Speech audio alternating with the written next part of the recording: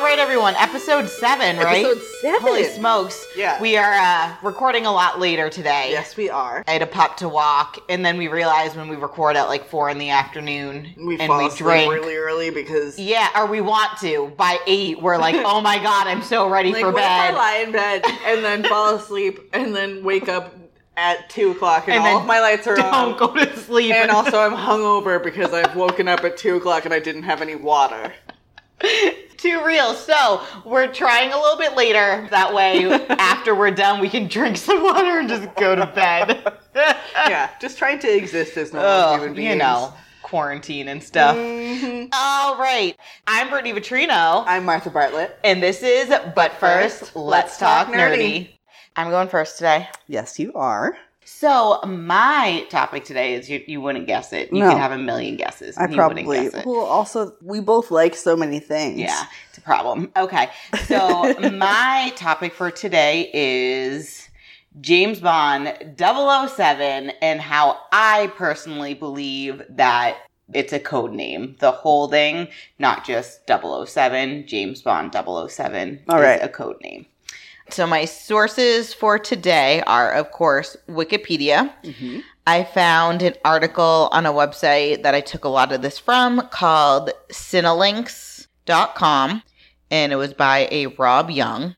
And then fandom.com, James Bond, the book series, and then, of course, the 007 movies. All right. Love me some James Bond. We're going to go over a few things, and then we'll get into the story Nice. after I take a drink of booze. What do you know of James Bond? Any of the books or any of the movies? I don't really. I know Ian Fleming wrote the books. Yes. And I've seen a number of the movies, but not like most of them I've seen like once. Yep. Not a lot of the older ones. Okay. I've seen a couple. My cat was named after the very first I Bond remember. girl. Mm-hmm. My kitty Honey. Yeah, she's kind of a bitch, but I love her more than anything. She's way less bitchy than your cat. Okay. She's kind of a tease, but I There love you her go. more That's than fair. anything. That's fair. So, James Bond, well-known British MI6 agent, started out as a book franchise, then made its way onto the big screen and into everyone's hearts. I hate you. I hate it. Or at least my heart. Okay. My heart and a lot of people's hearts, especially Daniel Craig. I'll say that now. Daniel Craig is my favorite Bond. Your heart or your pants? Both. So, the man behind the agent, Ian Fleming, published the first book, Casino Royale, on April 13th in 1953. Oh. I actually own the first 4 books. Oh, good. Oh, good. Oh, really? So yeah, and I've read them, and Are they I'd like good? to read the other ones. Yeah, and I'll have my parents ship them to me the next time they ship stuff if you want to read them. What's They're that not about? too long, so they're I was gonna say, I easy to assume go that they're through. relatively Yeah, and they're easy. cute and fun. Mhm.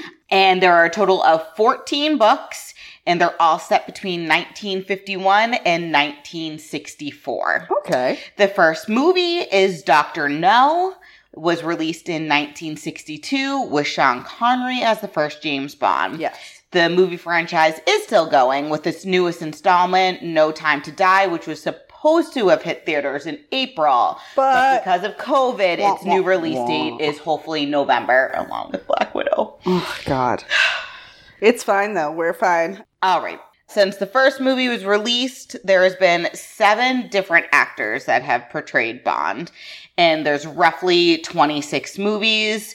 I say roughly because some of them, like, sort of count. It's sort of like how the Hulk is technically in the MCU. I guess it's within the canon And because we have to count it. And but if you like, and if it's on a list, but like there's like 1 or 2 that I don't really consider part of the James Bond, but it, you know, it's roughly 26 movies. it's like everything where there's canon and then there's your canon because you're like, well, this person was a doesn't bad really writer. matter. Yeah, exactly.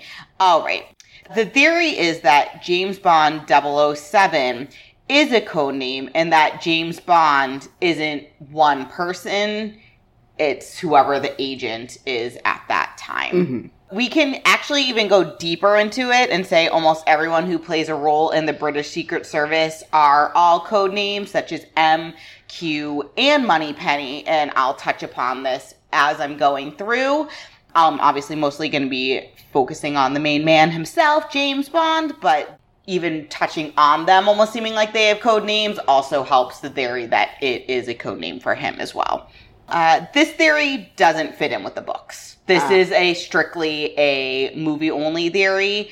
Makes sense. One of the reasons is all the books, they take place just over a period of 13 years. So it's very, very easy to There's no reason to swap it would out. obviously just be one person. And they flow together better. The movies themselves are all out of order to what Ian Fleming released them as. So they kind of bounce around, which could have something to do with it too.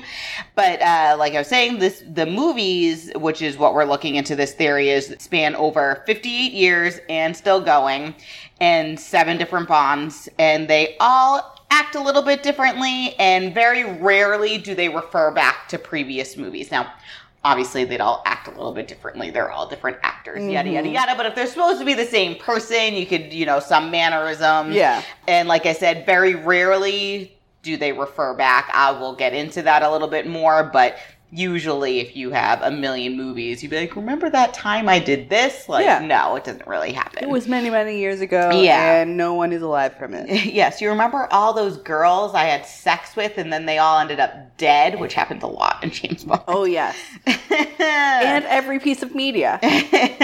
Okay, here are the basics of why people and I personally like this theory. Like I said, the movies have been being made for 58 years, and they change with the times. So it's not like they even stay in, say they stay in the 50s, 60s when it was released, 60s, 70s. It only is like a year between each movie. As technology advances, as the movies come out, it advances in the movies as well. They keep things current. Yes, they keep things current. And obviously the books aren't written like that because they were all written in the 50s and the 60s. Assume Ian Fleming is dead?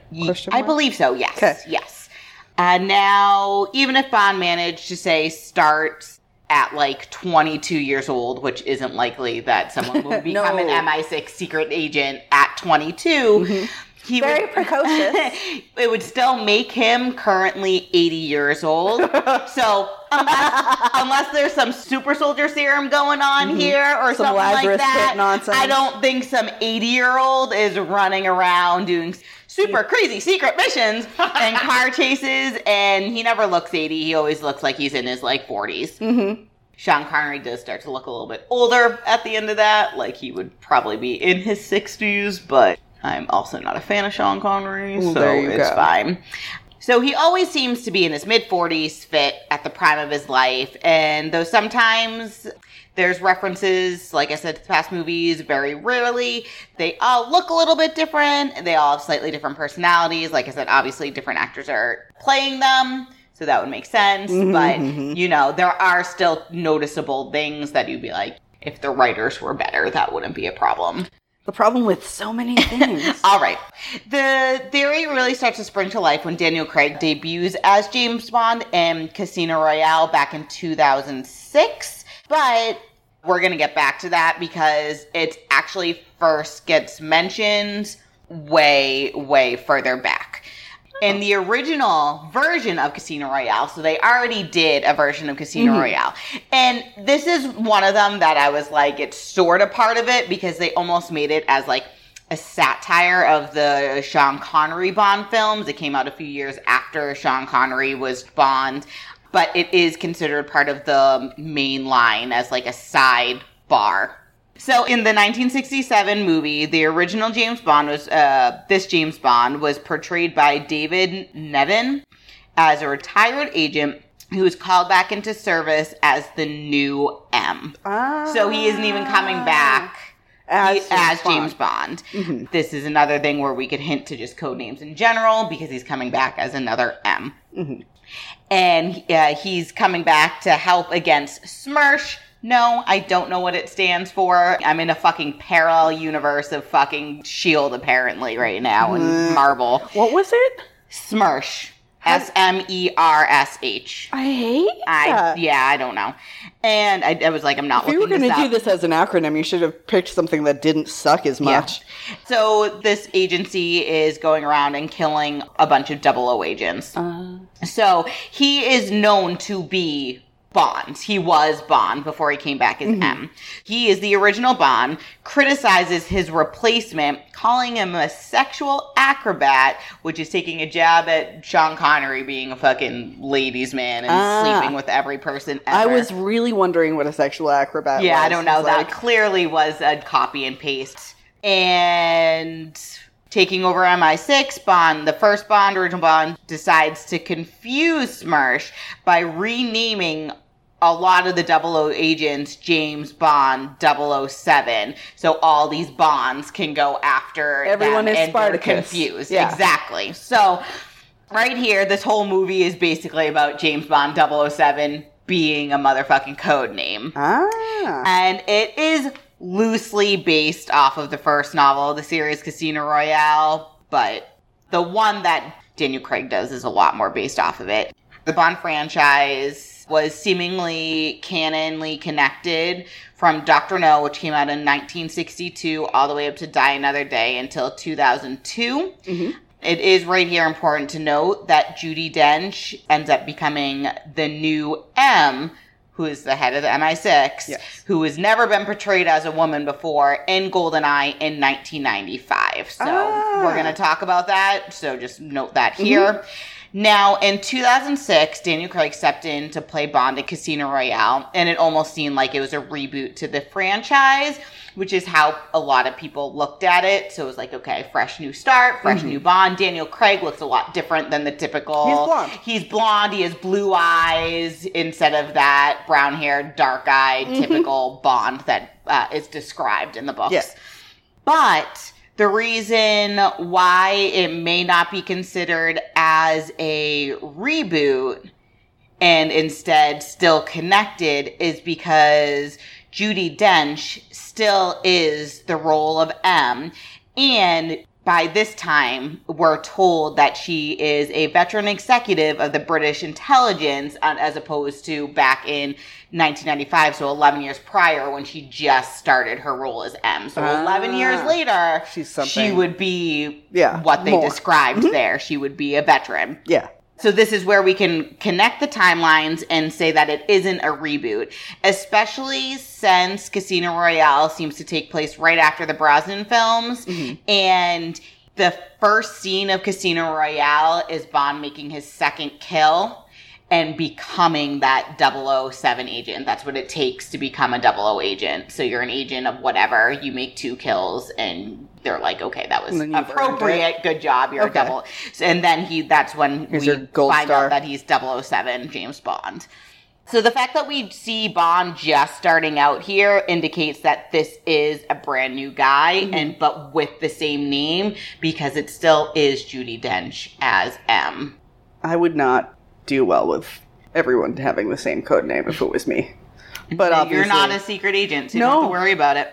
There is another little almost Easter egg. It's not a huge thing, but they would fit the theory that in Lazenby's only appearance as James Bond on Her Majesty's Secret Service, there's a scene where he doesn't get the girl, and he remarks, well, this never happened to the other guy. So, and the one before him, I believe, was Sean Connery, where he always got the girl. So that's like this tiny little thing that I thought was cute. Yeah, that is cute. Okay. I like that. So, in Craig's third movie as Bond, Skyfall, was released in 2012, it almost seemed like another mini reboot in the series. Spoiler alerts here. If you haven't seen Skyfall. That's on you. Judi Dench, who is still playing M, ends up getting killed and is replaced by that classic gentleman that we know as M. Q is reintroduced, who we haven't seen since Brosnan's last movie, Die Another Day, released in 2002. But unlike all the other Qs who are represented by some old scientist dude. He's played by Ben Whishaw, a much younger, cuter, and nerdier engineer. He's really cute. He's adorable. And last but not least, we get introduced to an agent / now ex-agent who we are led to believe is going to be a Bond girl in this movie. She's just known as Eve throughout the whole movie, but then at the very end, when we see the new M, she is revealed to be M's assistant, Miss Moneypenny, who also hasn't been in the films for years. Like I was saying, we only know her as Eve until that point, and it's not until we see her as M's assistant that she's only referred to at that point as Miss Moneypenny. She's not referred to as Eve anymore. She's no so it's Eve. Another code name, like is, M, and his assistant is always going to be a Miss Moneypenny. New names. That's fine. A final point to the theory I'd like to point out is coming from the new movie, No Time to Die. It's set 5 years after Spectre, and this is Daniel Craig's 5th and final appearance as James Bond. Are you going to cry? Probably not, because he is getting older and I know he's ready to move on. And I don't think he even wanted to do this one. And they're like, you're in contract, you have to. Anyways, it'll be fine. And so I'll live. Of course, because we all know that this is his last appearance, there were a bunch of rumors on who would replace him. Idris Elba was rumored, and then Lashana Lynch was brought up, which is a big deal because it's like a female. So both drastically different from the typical Bond, especially Let's have both of them. Yes, even Craig looked different, but a lot different this time, especially one of them is a female. And the other one is black. Both of them are black. Just kidding. I don't know the other girl's name. Do you are? Yes, I should have said this when I said her name. Ms. Marvel. The other pilot, her little lesbian lover friend. Yeah. There. Maria. I was like, Monica, and I was like, that's her daughter. That's her daughter. Don't be a fucking creep. So, fuck, that's exciting. Yes. So, people, like I was saying, of course, people were up in arms, even though both these people are amazing, because one was like, oh, they're black, and Bond's supposed to be white, and he's a dude, he's not a girl, he can't have a vagina. All that stupid shit. Good fucking So Lord. dumb. I would love either of them. And I don't see it as being a problem because I've always felt like Bond was a code name for it. Especially, I didn't mention this before, but he throws his name around like it does not matter. Like, you're a secret agent. You're just not going to be like, my name's James Bond, my name's James Bond, my name's James Bond. I'm going to tell every person ever that my name is James Bond. Unless it's a code name and they want people to know James Bond 007. Yes. That makes sense. No, that makes a lot of sense. Yes. I'm pretty sure, as far as I know, they didn't end up going with Idris Elba. Lashana Lynch herself is in No Time to Kill as an agent.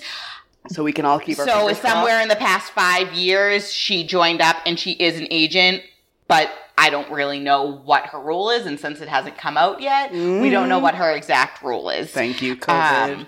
I also don't think so technically in this movie, Daniel Craig Bond retired, but I don't think they replaced him yet, and he comes back this one last time. Kind of in between. Yeah, they're in between trying to find someone to be James Bond 007. So yeah, we don't 100% know who these people are. I also don't think they officially have announced who's going to be James Bond in the next installment, but then again, who knows, because no one has seen the movie yet, because it hasn't been released yet. So it could be revealed. It could be revealed, just like they teased us with M and Moneypenny at the end of Skyfall. They could say something in No Time to Die at the end. So fucking awesome. All right. Also, I'd like to point out, like I said earlier, they refer very little back to previous movies. There's a few examples where they actually do. Though it happens really, the main example does take place in Daniel Craig's arc. The whole second movie, Quantum of Solace, is about him getting revenge for his lost love Vesper, who died in Casino Royale. All right. Like all theories, there's always going to be holes because, things aren't written properly or things not are everyone written, aspires to the same theory as you. Yeah. Exactly. So this leads me to the second example of where the films reference back. George Lazenby, I mentioned him briefly earlier. Mm-hmm. He's only Bond once. And he is in the very underrated On Her Majesty's Secret Service, which is a great movie. And he gets married, surprisingly, to the Bond girl, Tracy. Oh. At the end, Mm-hmm. at the very end, they get married. They're like driving off, and she gets murdered. No, but Very short-lived. God. Short-lived. It's not surprising, but Yes. Sidebar. I was gonna We say. joke about Matt Murdock being a dick of death. Specifically, all of them, but Daniel Craig, every single girl he puts it into since his first movie is dead. The only 2 girls that have survived are the 2 he hasn't shoved it in. Just to let you know. this is just the most dainty way to say anything. Shoved it in. Romantic. That's horrible. Dick of death. It's true, though. Matt Murdock also, we haven't gotten there, but we probably Also will. dick of death. Yep. Anyways, dead wife. Bummer. Then, the Spy Who Loved Me, who is now played by, Bond is now played by Roger Moore. I hate you so much. Also, I want that as a t-shirt. Dead wife, bummer. Dead wife, period. Bummer, period. Everything is in lowercase. Just as, but first let's talk nerdy on the back. Okay, now we are going into The Spy Who Loved Me. Roger Moore is playing Bond in this movie.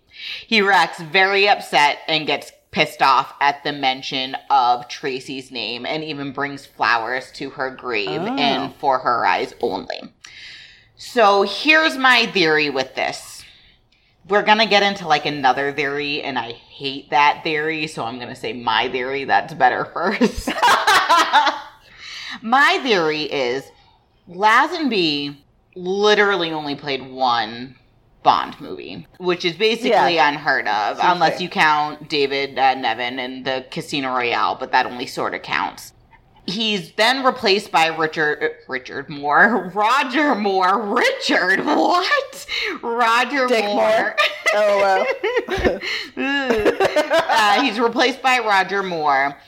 And Roger Moore ends up being in 7 movies, which other than Sean Connery, that is the most movies that any one person has played Bond. Daniel Craig takes the next one with 5 movies, and then it goes like 2 to 4 movies after that. So it wouldn't even seem weird to me if they were technically the same Bond. Yeah. This was one case where they were the same Bond. It could have even been Lazenby was supposed to come back for more movies, And then was like, something nah. happened and he couldn't, so Roger Moore ended up they hired him, and then they just kept him for all these other movies for whatever reason. So just because Lazenby was only in this one movie, I just feel like in this case, it is the same Bond. It's all in the same time frame. It was basically right after it, so it wouldn't be weird that he was referencing it back because it technically was him. That makes just sense. like how they randomly replace actors every once in a while, Yeah. you know? So that's how I look at it. I get that. I think that makes sense. I think, yes. And then another point someone tries to make being they're clearly the same person is Timothy Dalton when he's playing Bond. He gets defensive and cold when someone mentions the idea about him getting married one day. So I say about that, first off, I do eventually want to get married someday, maybe, but I am not about someone being like, hey, why are you single? Like, I'm going to be... Exactly. My response is going to be, shut the fuck up. It's none of your fucking business. Yeah. And then I go to say, you don't even want to get married. So if someone was like, why don't you get married, Martha? You'd be like, why don't you fucking suck your old goddamn dick, bitch? That's probably how that would go. So it's a stupid thing to be like, well, you got mad because you got married. Come to my commitment to cats ceremony. I'm going to wear a fancy dress. There's going to be 300 cats. So what I have to say about that is this is a stupid point. The fact that people fall on this to be a reason why that they're the same people is dumb. You're grasping at straws. Don't fucking ask people about their relationships and marriage. It's none of your fucking damn business. Yeah. That's what I have to say about that. Also, if you're a spy, wouldn't you want to keep your marriages to your fucking self? Yeah. So your spouse doesn't die? You're a spy. Don't have a spouse. Nah. Unless your spouse is a spy. We get some Mr. and Mrs. Smith going on here. Okay. Surprise, we're both spies.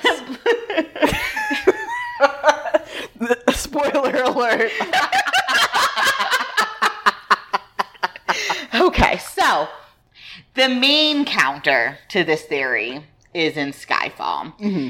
Craig's Bond visits his childhood homes, and we see the graves of his mama and papa. I do write that. Mama and Papa Bond, and their names. Did you write Papa P-A-P-A or P-O-P-P-A? I knew it! Well, if it was Papa, it'd be P-A-P-A, but I said Papa, which is clearly P-O-P-P-A. Ugh. So their names are on the headstones, whatever their first name is, and the last name Bond is on there. Yeah. Oh, okay. So this would surely indicate that there's only one Bond, right? All right. So this is where I usually stop and just blame it on bad writing. Skyfall was great, but it did have some confusing parts that didn't make a whole lot of sense.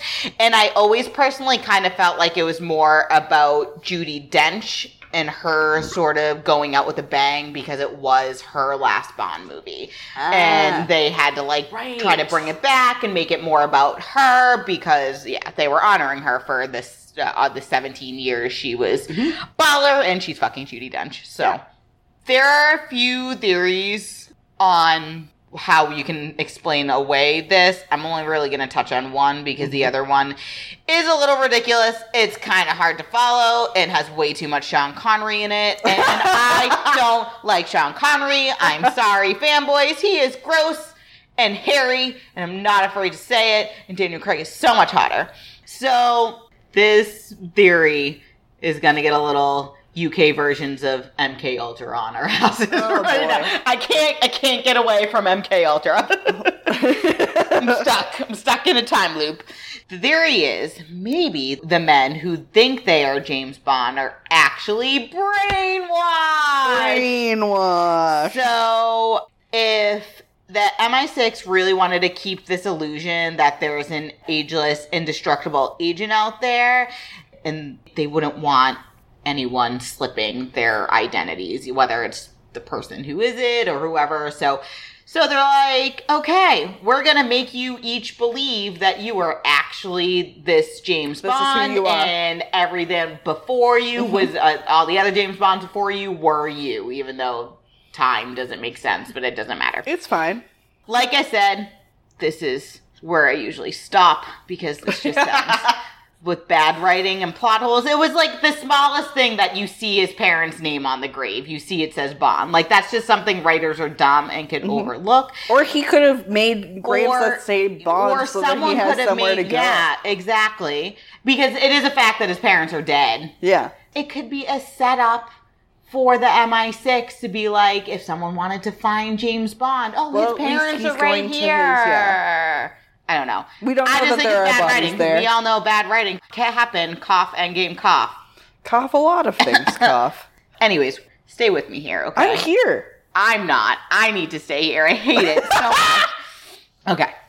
Perhaps the original Bond retired, as the Neville Bond did in 1967, and the MI6 used some sort of device to record and store all of his knowledge and memories.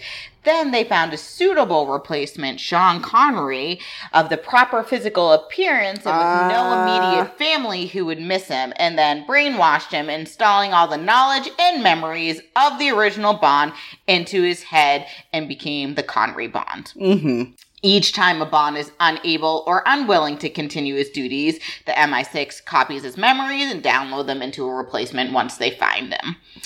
What do they do with the old Bond? Kill him? I mean, I think he just goes off and lives a life. Maybe they give him a new face. Sorry, just the motion we have here is just drawing on your face with a marker. So each Bond is replaced. MI6 copies his memory and downloads them into a replacement with subtle alterations to accommodate the sliding timelines as the decades pass. That's why both the Moore Bond and the Dalton Bond would think they were married to Tracy, even though it was married to the Lazenby Bond. I personally, like I said, think the Moore and the Lazenby Bond were the same one, and the Dalton Bond doesn't know who Tracy was just because he got mad at the fact that someone was like, you should get married. Fuck yourself! Mind your business about my relationship! Don't tell me what to do! Say about that. I will not get married out of spite. And also, I don't want to. So we go back to the main story in Skyfall. The villain, Silva, from Skyfall, is the biggest clue to this theory. Silva is he's a former MI6 agent who worked under M before he went rogue. Silva repeatedly tries to make friends with Bond throughout the movie and friends is a light term there, but and refers to himself and Bond as lab rats held and tortured by M. This could mean Silva was a previous attempt to create a replacement Bond, somewhere in between maybe the Brosnan and Craig, which would explain the unusual 4-year gap between the movies. Usually there's only about a year or two between the movies, and then there was a 4-year gap between Brosnan and then Craig. But for some reason, the brainwashing didn't work, and they basically were like, well, okay, you're useless, go away. And because of this, Silva remembers everything. He's furious about what that has done for him, and he plans his whole plot for revenge, which is the whole plot of Skyfall. This would explain why he wants to, bond with Bond. I hate you. I hate you, and I hate how much I laughed at that. And it would explain his hatred for M. When Silva follows Bond to his supposed childhood home, Silva has a reaction that is almost one of recognition. Maybe he's remembering a random memory that was trying to be programmed into him, but he knows isn't real. And he also, when he sees the grave of Mr. and Mrs. Bond, Mama and Papa Bond! He laughs. It's almost like he's remembering a time where they tried to make him believe they were his parents. These were my parents. There's probably not even dead bodies there. Yeah, it's probably just graves. And he knows that the current Bond believes that those are his dead parents. What a dumbass. Yep. There are a few other points and a few other theories that I mentioned above, but like I said, they're confusing. They jump around a lot. If you don't know the movies, I'm just going to be spouting a lot of movie titles at you, and it's just going to get confusing. Yep. Cool. So I'm not even going to go there, because I don't really even like the theories anyways. There we go. So wrapping it all up, like I said before, I like this theory. I think it's something that you can play with. Yeah. Even if it wasn't the intended direction when they started the films in the 60s, it's something they could easily build on because a lot of it is already there. And it just allows them to go in different directions instead of keeping it in this small little box. Keeping it one agent in a small little box. It's gonna get exactly the same. It's gonna get blah, blah, blah. boring and the same because if it's one person, you're just gonna keep doing different things. If you can make it other people that are similar, they all have to fit into some kind of mold to be James Bond 007. But it allows different traits and different things to happen, which is a nice little refresh. So I personally liked it, and like I said, I want a Jamie Bond 007. Let's fucking go. Yes! Oh my God. Yeah. Also, okay, you've convinced me. I'm here for it. Yeah. I like this. I think it works. Yeah.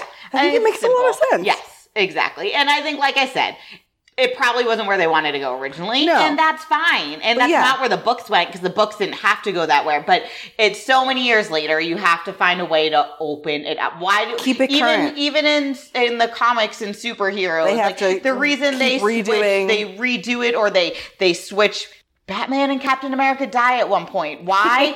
To give it a little refresh. Yeah. Bucky as Cap and Dick as Batman was a whole fresh look at someone that's supposed to be this character, this code name. Yeah, or look at Tony Stark, who has had his origin rewritten for several different wars because they're like, well, we're going to try and keep it current so that he's not 1,000 years old. So it's good. It's nice. I just like the opportunities and the possibilities that it opens up as opposed to just being like, yeah, he's this blonde or this, well, he's blonde now, but he's this brown-haired, dark-eyed, white British bro. Mm-hmm.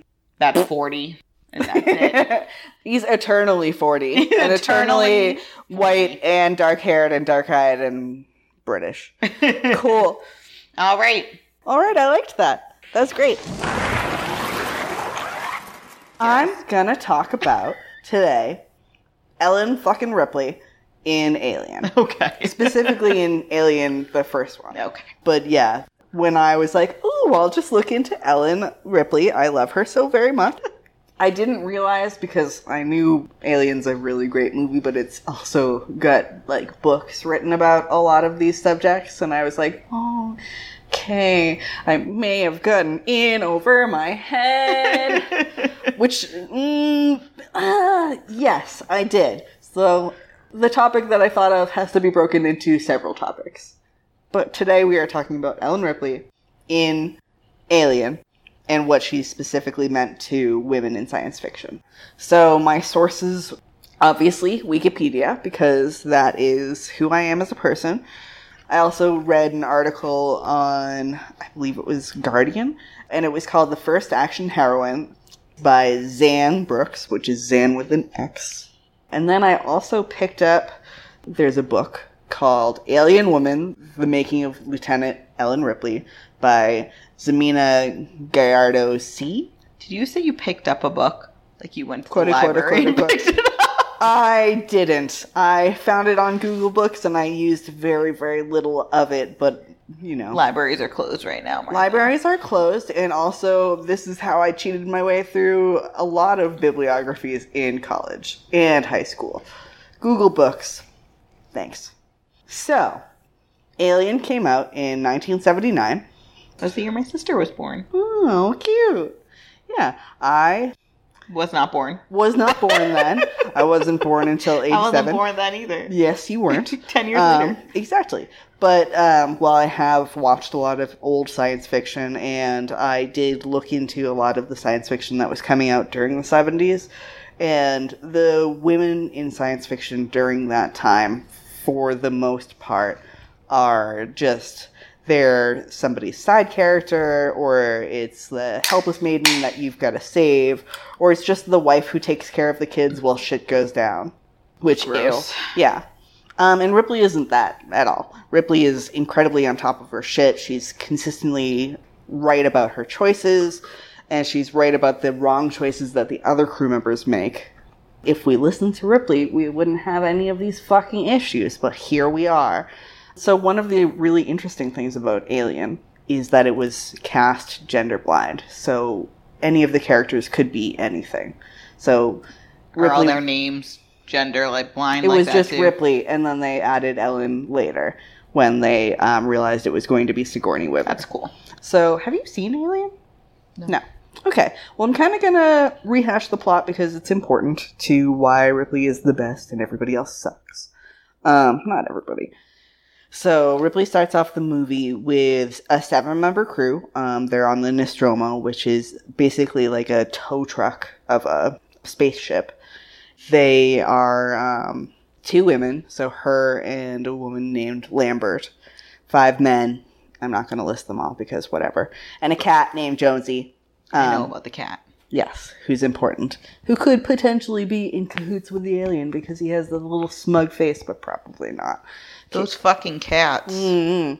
So when the movie starts off, they're in stasis and they're on their way back to Earth when their computer, called Mother, wakes them up because company policy states that they have to check out any potential distress signals, which I mean, okay, but that's a terrible idea since this is essentially a fucking tow truck. What are you going to fucking do? Tow them home? I mean, that would be the only thing you could do. They send some people down to this spooky-ass ship, which is designed by H.R. Geiger, so everything is incredibly fucking creepy. He designed the alien and all of that nonsense. And then Ripley is still on the ship, and she tries to decipher the message that they got. So she figures out that it's a warning, but can't get in contact with them because the other ship is fucking up their signal. Which I would have bailed right fucking there when I went through the door and I was like, oh, I can't get in contact with my ship. Fuck this nonsense. Get out. So Kane, one of the other officers, discovers a chamber with loads of eggs.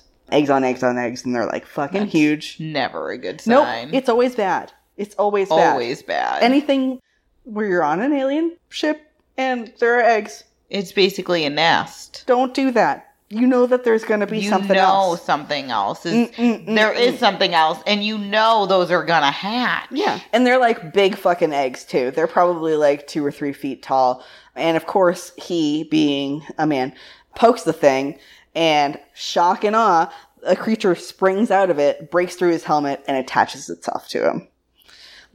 Cool. So, they carry him back to the Nostromo, and as senior acting officer on the ship, Ripley says, nah, quarantine has rules. You have to stay out there for at least 24 hours before we know it's safe. And they argue about Kane living, and she's like, Talking about quarantine. I was...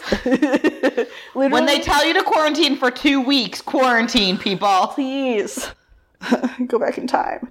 But yeah, literally my next line in my notes is this whole thing sounds a little too familiar right now. But yeah, they're like, well, Kane's gonna die, and she's like, quarantine has rules, we have to do this way, and if we don't follow those rules, everybody could die. So this other officer named Ash overrides the door code and her decision, even though he's supposed to answer to her. Everyone should listen to Ripley right now. Yes. Quarantine has rules, and if you don't follow them, not this one person could die, everyone could die. Everyone could die. Listen to her. It's not badass motherfucking bitch for a reason. Yeah. Bam. Ash overrides the door and her decision, even though he's supposed to answer to her. And they start to, they bring him to the infirmary, and they start to cut the face hugger off. But it has fucking acid blood. So when they start to cut through one of the little, fingers on the side, it goes through several layers of their ship. And they're like, well, guess we can't cut that motherfucker off. That's a solid no.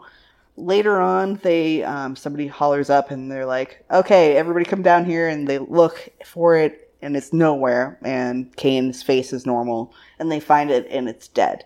So they repair as much of the ship as they can, and they start heading back to Earth. The face sucker? Yes. Okay. Kane wakes up, and besides having some memory loss, he seems to be fine. And so they're like, okay, we're going to go back into stasis because we're only half the way back to Earth and we've got some time. They didn't quarantine him? No, they didn't. I know. You just had this thing with acid blood sucked to your face and all of a sudden you are fine. But it's dead now, so it's fine. It's dead and you're fine. Your face looks fine too, even though it was sucked to your fucking face. That's a gross slurping sound. I hope it came through. Yeah, but so they're like, okay, we'll just get back into stasis, but first we're going to have a nice, yay, we're not dead meal.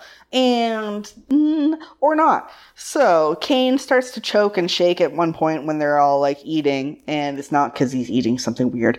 So they get him flat on the table and they try to get him all right, and all of a sudden the fucking chest burster bursts through his chest. Yes. Yes. The fucking best. And that motherfucker zooms out of there like the most horrible little worm thing. Ugh. So this isn't as important to everything, but it is important to just life. The chestburster scene, they didn't tell them exactly what was going to happen. So everybody's reactions are their actual reactions to, so Lambert, freaks the fuck out because she, gets blood spattered on her face. And it's like, and granted, that would exactly be my reaction. Lambert is very much what everybody's actually thinking. So, basically, because of all of this, we can't go back to bed because we brought an alien aboard and nobody listened to Ripley and everything is just the worst. So, they try to find it, which ugh, that's just the worst also. So they split into 2 groups. They have some tracking devices. They've got some cattle prods and flamethrowers for weapons. And it shockingly doesn't go super well. This first guy, Brett, like, they have the tracking device on, and then something's getting closer and closer and closer. They freak out. He starts to throw a net. It's just fucking Jonesy, of course. And he's like, oh no, well, I'll go get Jonesy. So he goes after Jonesy, and then Jonesy leads him right to our new fully grown alien friend who attacks him and disappears with his body. The crew has a heated discussion. You know, that's not my words. That's fucking Wikipedia. A heated discussion. A heated discussion. They argue. And then they decide that the creature must be in the air ducts. And Dallas, who is like the main captain, who you think for, I would say, a big chunk of the movie that he's going to be the main character. He goes into the ducts and he's going to force the alien into an airlock, but it ambushes him and kills him. And then Lambert implores the others to abandon the ship and escape in its small shuttle, but Ripley, who is now in command, explains that it will not support 4 people. So they have to continue with their plan of flushing out the alien. Which I was like, oh good, I'm so glad somebody explained why we're not getting the fuck out of here, because I would get the fuck out of here as soon as fucking possible. So, because Ripley is now head bitch in charge, she gets access to Mother, the computer. Turns out Ash, who was the dingus who went and let the stupid thing in, even though she was like quarantine and also I'm in charge, has been secretly ordered by the company in charge of their tow truck thing to bring the alien back, and the crew is deemed expendable. So, cool. Fuck. Yeah, that's oh, great. Okay. Mm-hmm. So even if they were like, okay, we want this alien, bring it back. Yep. Don't care about who it takes to die. Doesn't matter. But you have to make sure that you can bring it back. If you're dead, you can't bring it back. So why wouldn't they quarantine the guy that seemed fine after the face sucker randomly detached from his face and died? Wouldn't they think it'd be a good idea to quarantine that motherfucker? It's very annoying. So there are 2, like, the 2 engineers are like the 2 everyman in it. Brett is the one who tries to get Jonesy. Parker is the other one. And Parker says like 3 or 4 times, he's like, why don't we just fucking freeze him? We should freeze him. Like, it sounds like they could freeze him and then unfreeze him later and figure out what's going on. Dude's gonna die. Dude does die. And apparently it doesn't matter if he dies to your company, yeah. So just freeze him. Like, cryo sleep, bitches. It worked very well for Steve Rogers. Mm-hmm. There's a lot of like ways that we could have done this, not the stupid way. But yes, so Why did people keep listening to this stupid motherfucker? Why didn't they say, then you can stay on the alien planet?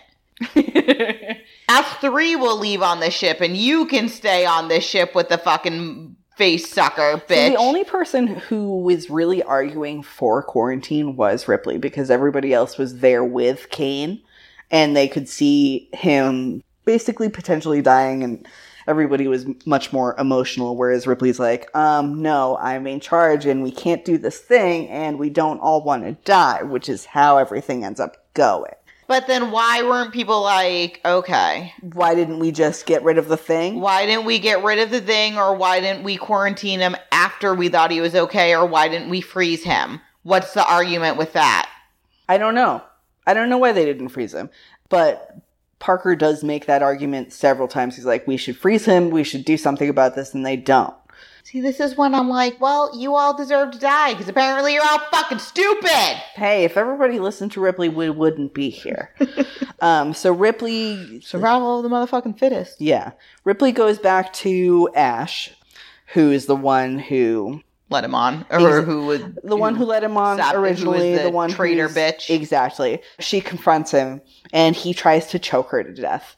So Parker, our best friend, who's the only other logical person here, intervenes, and he clubs Ash in the head, and his head goes fucking flying, and you figure out that actually Ash is an android, and he has been the entire time. Oh, yes! But yeah, so Ash's head is reactivated. They learn that he was assigned to ensure the creature's survival. So that's basically like his place there. And he's like, oh, it's amazing and it's going to kick your fucking ass. And it doesn't have a conscience or morality like me since I'm a robot. And then he's like, y'all are going to die. And Ripley's like, I'm going to cut off your power. And then Parker incinerates him. The remaining crew decides to self-destruct the Nostromo and escape in the shuttle. I was just going to say, blow the ship up. Yep. Be like, fuck you. Like, if you're going to strand us here, then fuck you. You're not going to get your alien motherfucking bitches. Looks like nobody's going to get paid, so we might as well get out of here alive. Parker and Lambert are killed by the creature as they gather supplies. And so Ripley initiates the self-destruct sequence, but she finds the alien blocking her path to the shuttle. So is she the only one alive right now? She's the only one alive right now. Her and Jonesy. She finds Jonesy. She goes back and finds him. But yeah, so she tries to abort the self-destruct because the alien is in her way. And since she can't, she makes her way to the shuttle and just barely escapes as the Nostromo explodes.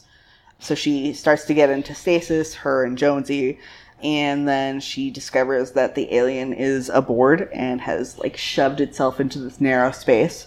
And because it has, like, this weird, like, metallic exoskeleton-y look, it just looks like it's part of the wall, and then all of a sudden the hand juts out. Ugh, fucking creepy. I watched that last night in the bath. So watching Alien, I'm watching Desperate Housewives. She puts on a spacesuit and goes to use gas to flush it out, and then it approaches Ripley, but before it can attack, she opens an airlock and almost blows it out. It manages to, like, hold on to the frame, and she shoots it with a grappling hook, and then at some point it grabs the engine exhaust, and she just blasts it out of that. And then she and herself...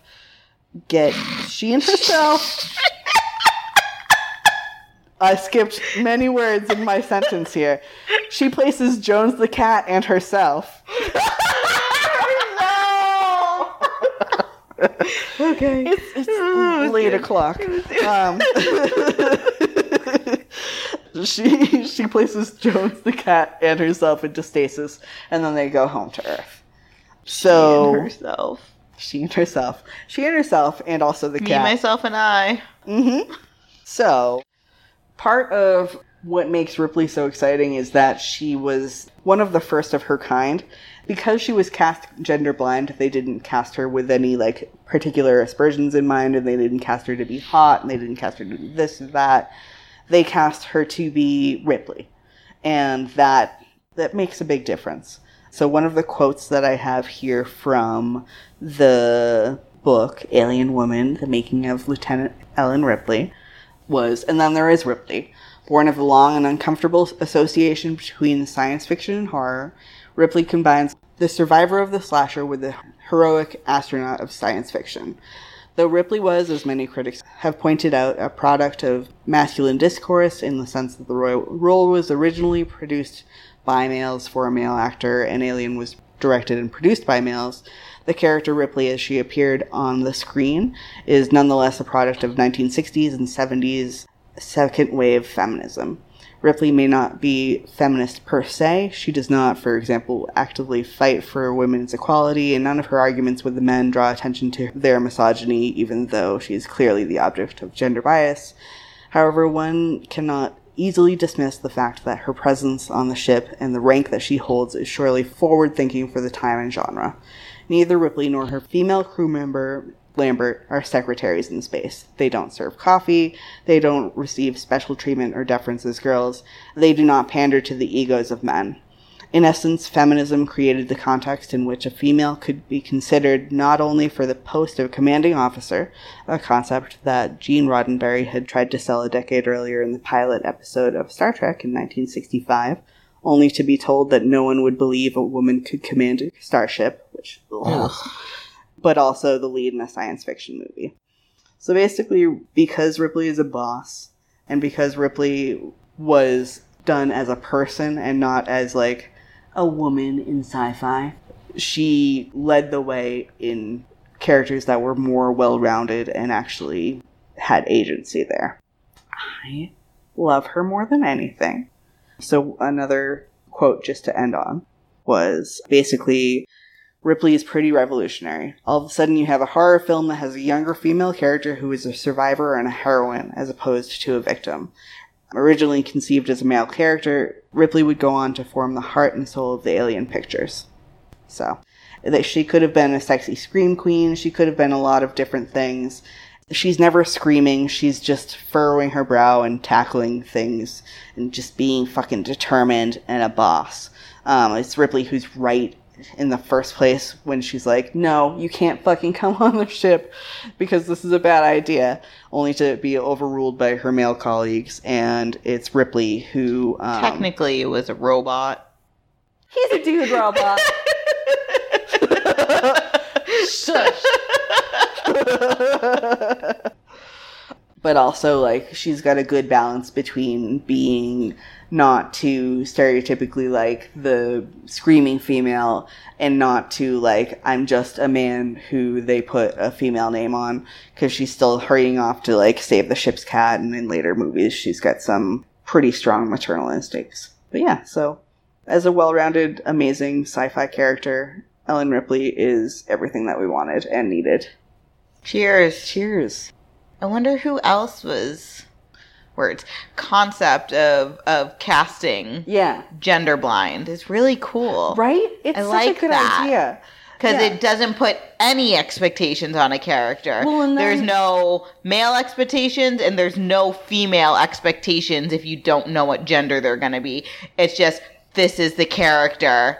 It could be either. And so when we place a gender, it doesn't matter what gender it is because this is their character. Like, I really wish that a lot of things like that's cool. Completely gender and race blind casting should be how it is. Just cast on somebody's talent. Yes. Because that's how Alien was made, and Alien is incredibly successful and also like game changing. Yeah. No, that's a really cool concept. I like it. I like it. All right. Yeah. I like it. Well, if you ever want to watch it, we no, have it available. Not my kind of movie.